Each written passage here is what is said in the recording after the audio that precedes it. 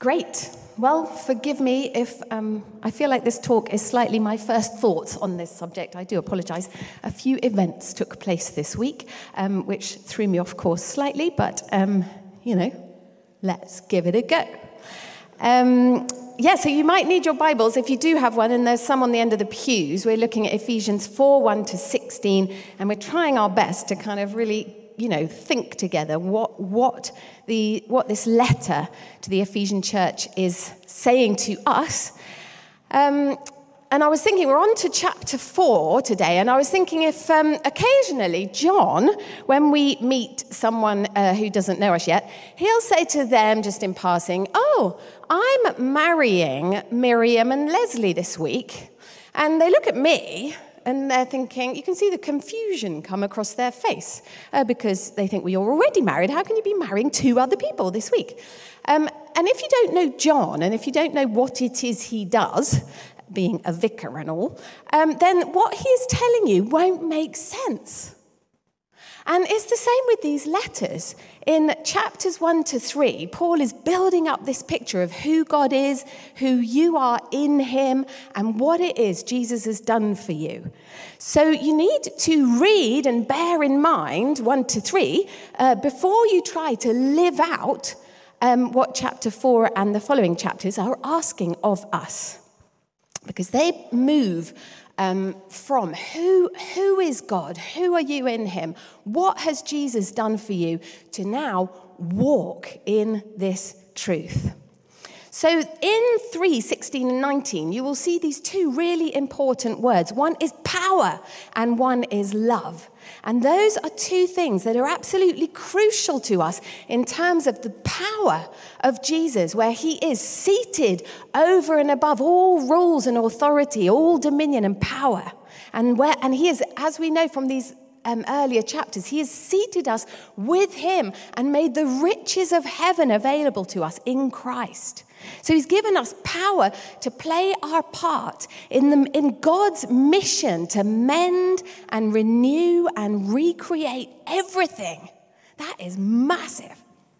So power and love, if you remember in these chapters, Paul has told us again and again that we are loved in Jesus, that we are made secure as citizens of the kingdom of heaven, that we belong in the very household of God. And so now, Paul comes on to say, walk. And in 4 verse 1, 4 verse 17, 5 verse 2, 5 verse 15, again, you will see this pattern, this invitation, given what we now know. Now walk. How will you live this?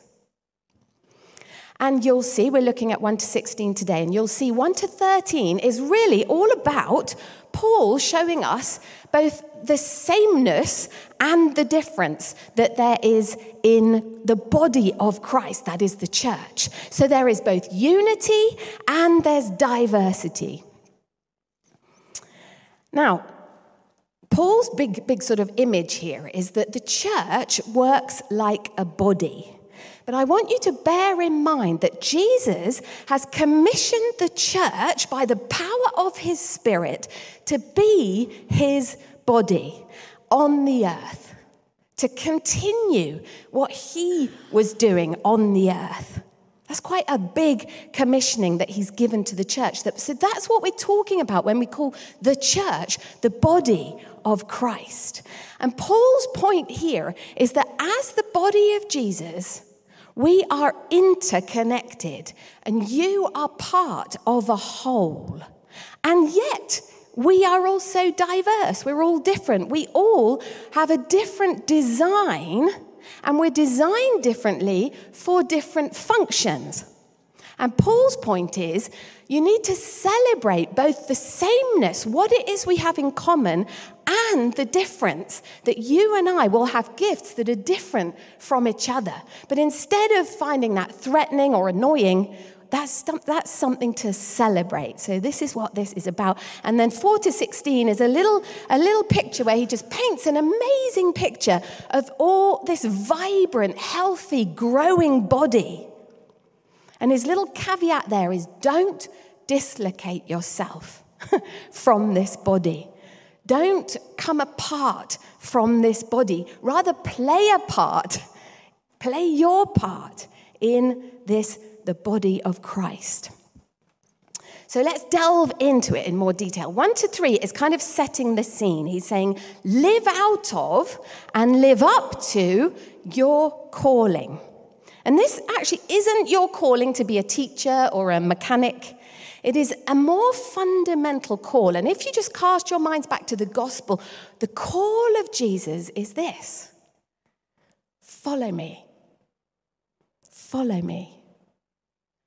And if you will respond to that call, you will serve the purposes of God in the world. You will spend your life finding out what pleases him and serving the kingdom of God, giving him your undivided allegiance. And in verse 4, Paul pops in this idea of the hope of your calling. And I just want us to remember as we go on that when you come under the rule and reign of Jesus Christ, you come into all the benefits of what he has done. And he has broken through the power of death itself. And that is what gives you a hope that cannot be shaken. He has been victorious over death and darkness and destruction. And what Jesus has started running when he rose from the dead and sat down in the heavenlies was something that gives us unshakable hope, because it means that good is coming. Whatever is happening to you from day to day, whatever your circumstances might be shouting at you, God is coming. Heaven on earth is coming. The fullness of the reign of God is coming. And in him, there is no shadow, there's no shade. He is utterly good. So this calling takes precedence over every other calling on your life. This calling means that you are going to spend your life becoming more like Jesus and doing the things he did. And this means you are called to become a powerful agent in the kingdom of heaven, a powerful agent of heaven on earth. Now, you'll see in verse 2 that he says, you will need to be humble and meek, or you'll need to be gentle and lowly. And what comes to my mind is a little word that perhaps we need to hear. And that is, remember Jesus said, I am gentle and humble in heart. And yet Jesus was a powerful agent of the kingdom of heaven on earth, wasn't he? So what I'm saying is that you can be both humble and meek and powerful and strong. Do you see that? So don't make humility an excuse to pop behind a curtain because other people are probably more gifted than you, or other people have a role to play and you suddenly have a crisis of confidence about whether you have a part to play. Don't make humility an excuse to put yourself down, to exclude yourself from the calling of God on your life. Don't make it a reason to not use and pursue more of the gift that you have been given. Don't live your life apologetic or trying not to cause any trouble to anybody. Because you are called to be humble in the face of the powerful things God is doing in and through you. And the more you understand of chapters 1-3, the more you will walk humbly. Because you know that the powerful things that are happening through you and the gifts God has given to you, your biggest successes, if you like, are simply because of the mercy of God. And the amazing gifts that you may have are just simply gifts from God. That's what keeps us humble. So humility, meekness, long-suffering, forbearance, they sound quite hard to me. I wonder if they do to you. But the point here is that without those, we would be a community full of competition and boasting and pride, and that would quickly squeeze the joy out of what God has called us to do together, out of the unity he's called us into. So if you do have a strong gifting, your job is to use that gifting to serve the wider church and to serve the world and to help one another grow in our different giftings. And it's interesting here, Paul is obviously talking then about unity, and I guess it set me thinking about the culture, and I don't know, but my impression is that probably more than ever before, the culture is pulling us towards individuality and towards autonomy and freedom to do what I want. And there are many good things about ideas around choices and my rights and me time.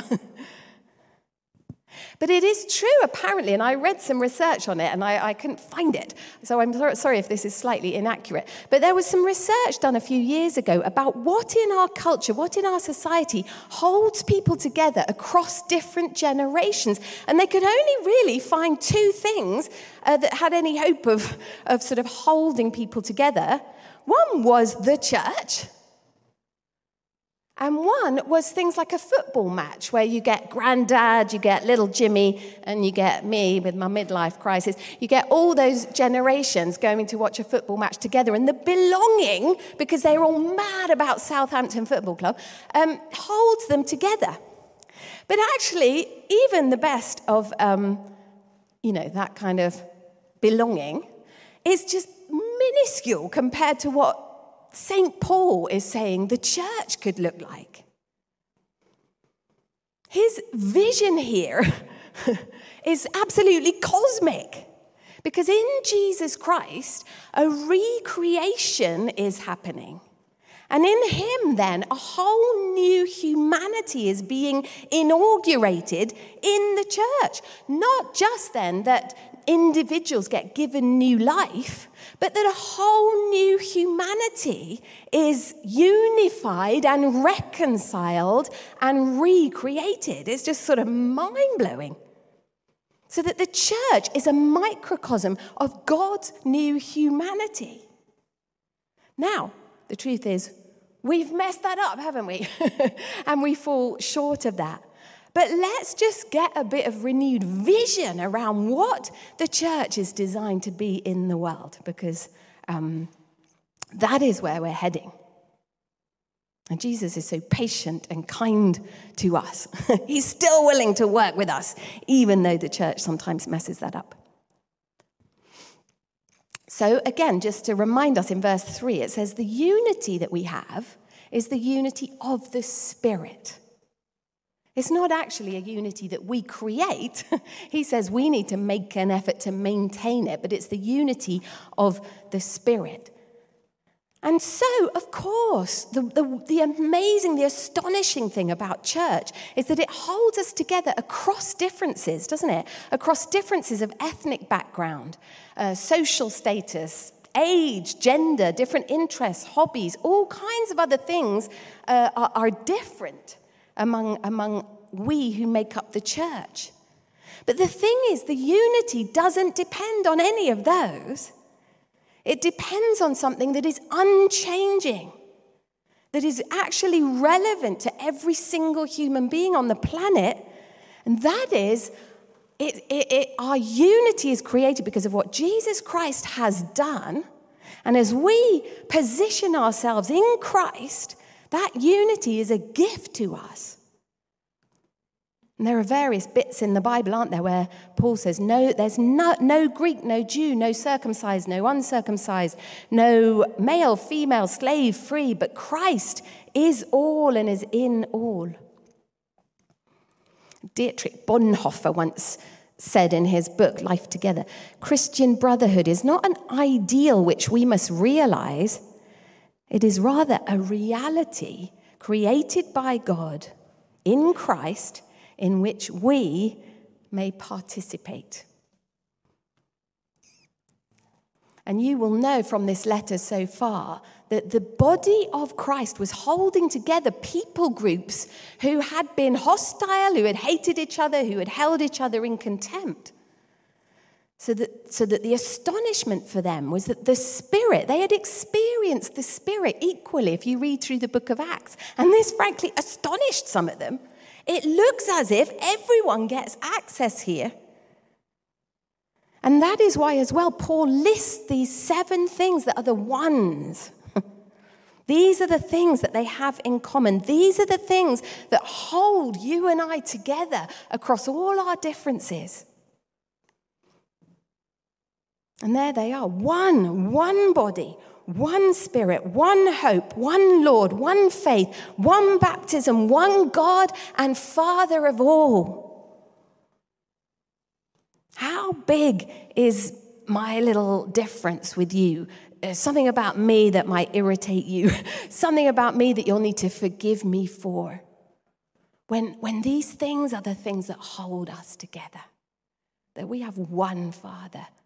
We have one God. We have one baptism, one hope, one faith, one Spirit.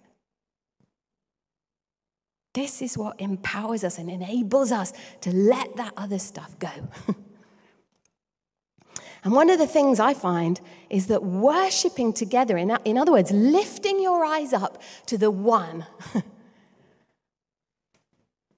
it just helps you to be forbearing. It helps you to be patient and kind and long-suffering. So you will see in verse 7, there is a but.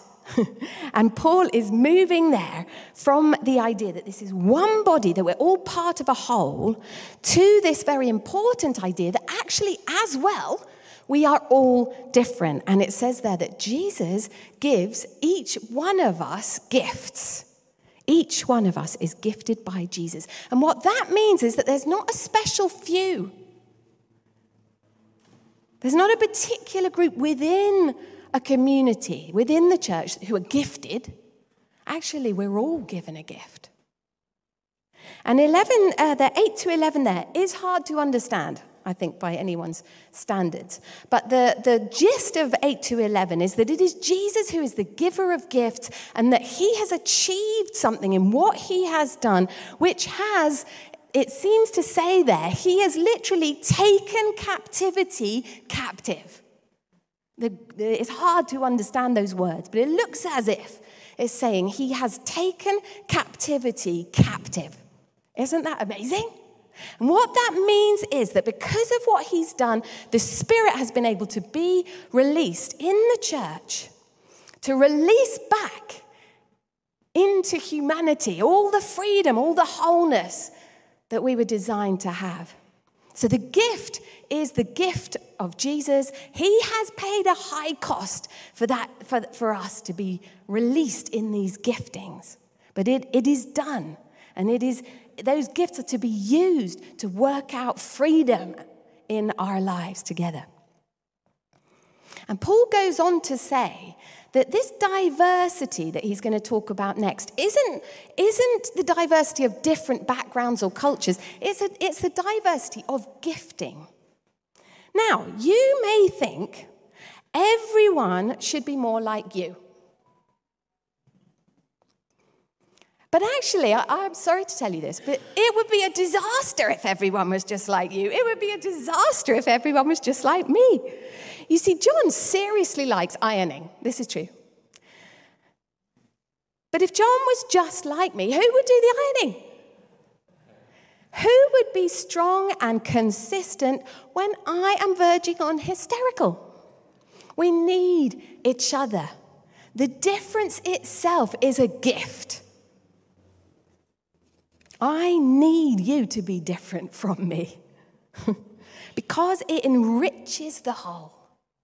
And I once heard an amazing story of how a woman got prayed for in the power of the Spirit, and she could see in color for the first time in her life, and that wasn't even what they were praying for.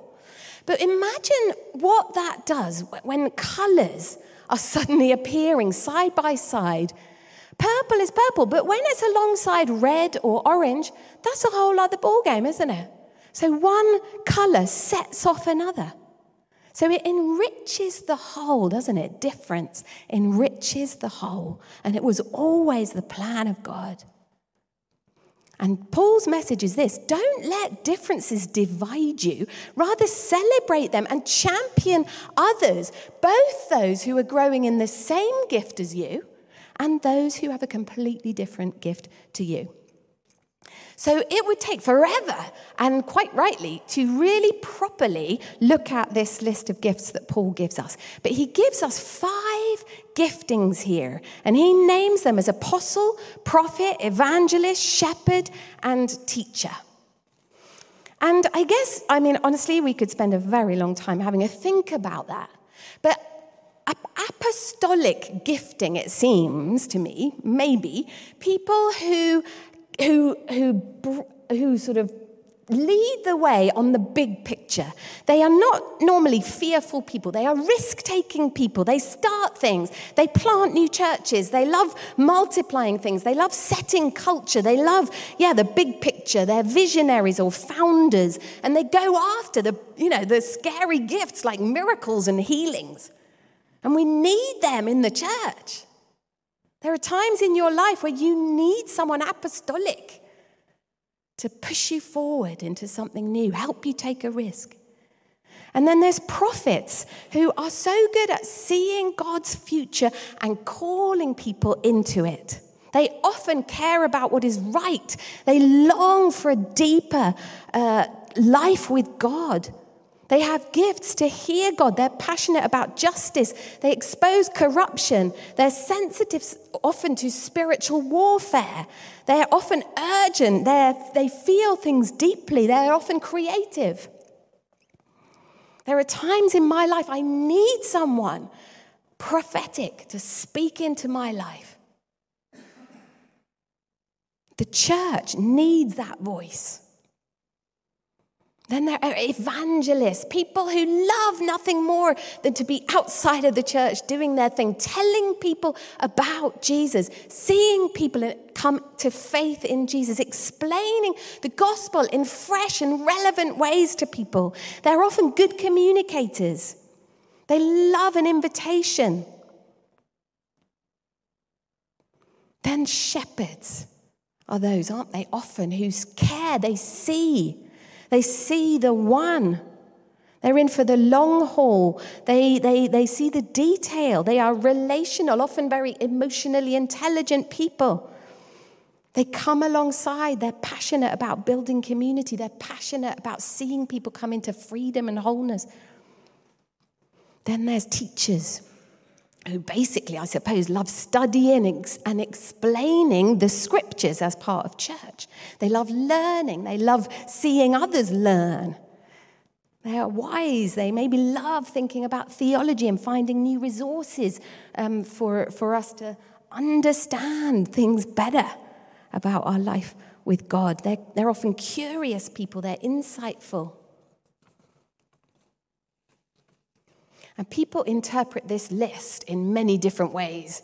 You will find all kinds of people who say, those gifts were just a random 5 things that came out of Paul's brain on that day. Or they may say, those were gifts for then, but actually I don't know if they're all relevant for now.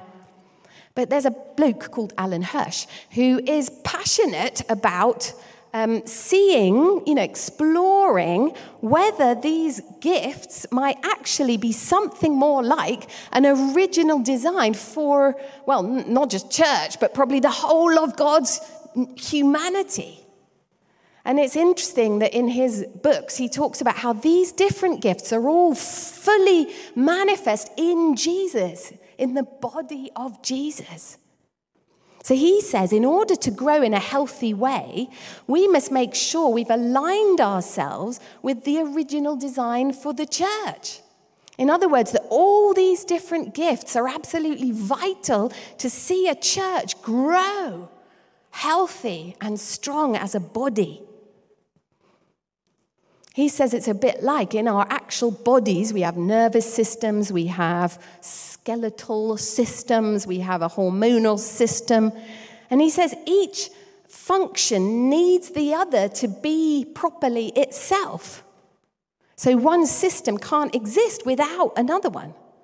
And each function enriches and counterbalances or corrects even the particular bias of the other systems. So he says, if all the parts are present and functional in the way they were designed to function, then the system is perfectly primed to do exactly what it was designed to do. That actually is worth thinking through. That's incredible. If all the parts are present and functional in the way they were designed to function, then the system is perfectly primed to do exactly what it was designed to do. Now, what are these gifts for then? In verse 12, Paul says to equip the saints for works of service. It's the same word as ministry. In other words, they're to equip the church. They're to equip us to live out our calling powerfully, to build up, and that word is the same word for to mend a net. So there's all sorts of meanings for that word. It's a very rich word. But those gifts are to build up, mend, strengthen, reorder the church. And there, my goodness, Paul is on a roll. What are we aiming for? He says to strengthen our unity, to deepen our knowledge of Jesus, and to fill out as the image of Jesus in the world. I don't know if you've ever met a very skinny boy, and then you meet him a few years later, and you see, my goodness, you filled out. Have you ever said that? They probably didn't like that. But I know what you're talking about if you have said that. But this is Paul's idea, that we fill out. We are built up.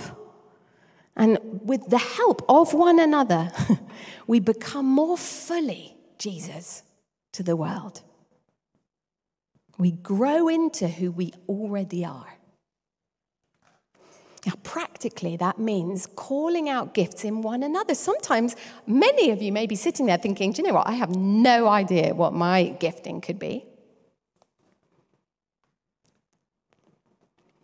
Call out gifts in one another. And when someone has a greater gifting than you, don't be jealous of them, but learn from them.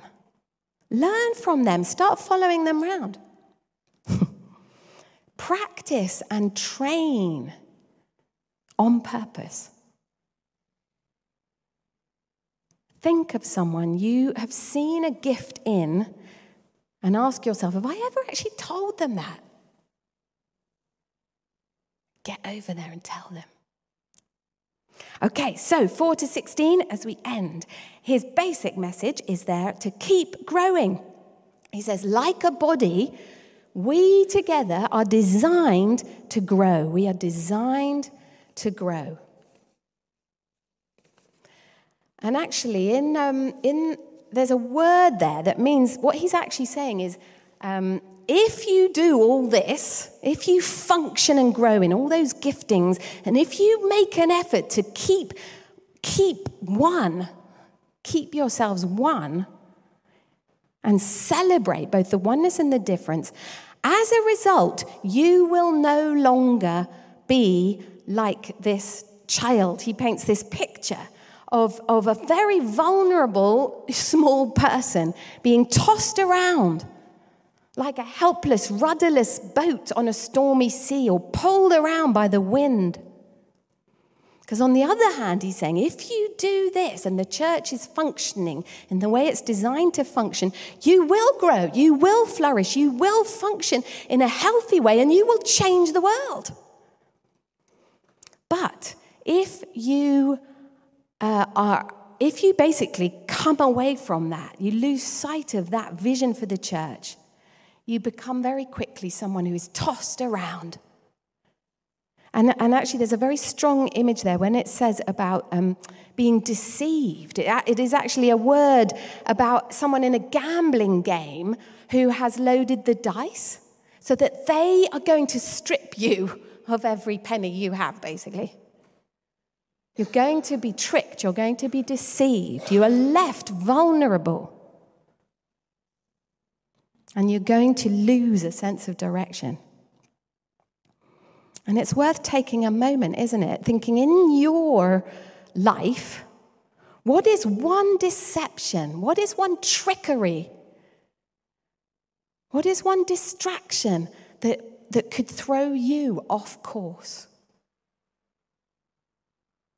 What would that be? And how can you change direction?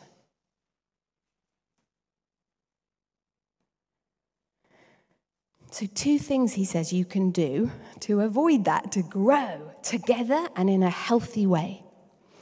You'll see in 15 and 16, there's a great sandwich there, things sandwiched in by in love. Because he says, and he doesn't actually say speaking the truth in love, he is literally saying, he talks about truthing in love. And when you think about the things we need to do to stay on course and to help each other stay on course, in your own body, on a good day anyway, we feed ourselves good food, don't we? We drink lots of water. We get out into the sunshine. You might even take a vitamin. We help each other and we help ourselves to stay healthy and strong. And he's basically saying, go around truthing. So live out truth, speak out truth, be the truth. Gather round the truth, not your own version of it. And that's one to work on, isn't it? Speaking the truth in love. Speaking the truth in love, but that's what we're called into. You will need others to help you, both you'll need them to speak the truth to you in love, and you'll need to be so full of love that you are courageous to speak the truth to others, a truth that will cause them to grow up according to God's design for them. So go around truthing and go around playing your part. There's a great bit in that last verse, verse 16, that says, play your part. This body will only grow, it will only be healthy if you are functioning as a little ligament, as a little finger bone, whatever it is your gifting is enabling you to do. Play your part. Don't opt out. Don't spectate. Serve the church and the world with the gift that you've been given. And that will not only cause the church to flourish and grow, it will cause you to flourish and grow. So I need you. And you need me. And the thing about COVID is, I would say, that if the enemy were to sow a lie into the church over this time, one of the biggest ones must surely be to scatter us. And for whatever reason at this point in time, to start to sow a lie into your spirit that is either that this community doesn't need you or that you don't need them. I can be a Christian on my own. I've actually got quite used to going online, picking out my favorite worship song from far across the world and listening to my favorite speaker in the comfort of my own armchair. That is not even close to the design that God intends for us as church in this place, in this time. So, let's pray. We are better together, says Paul. It's the truth. Let's stand up for a moment if you would like to. Let's ask Jesus to just show us. Show us. Yeah. I think the word that came to me was original. There's 2 words, original design. And maybe for some of us, Holy Spirit, we just want to ask you to come.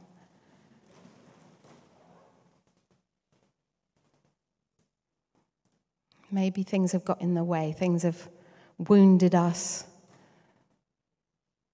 We need to come back to your original design for us.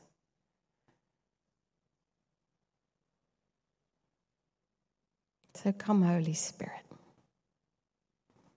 in your mercy, God. Would you stir up again in each of us the gift that Christ has given us to play a part in the church and in the world, to become powerful agents of heaven on earth. And would you, God, at this time, show us your original design for this church, for this community, in this place, in this point in history.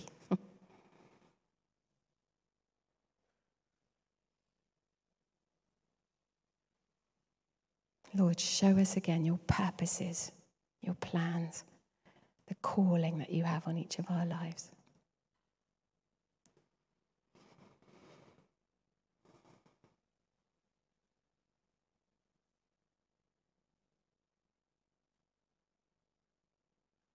And the Holy Spirit, would you bring to mind if anything's cut in on that in our own lives, if anything's thrown us off course?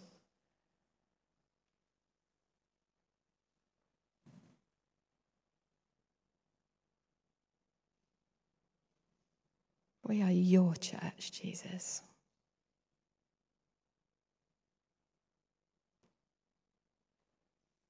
Fill us again with your power and with your love.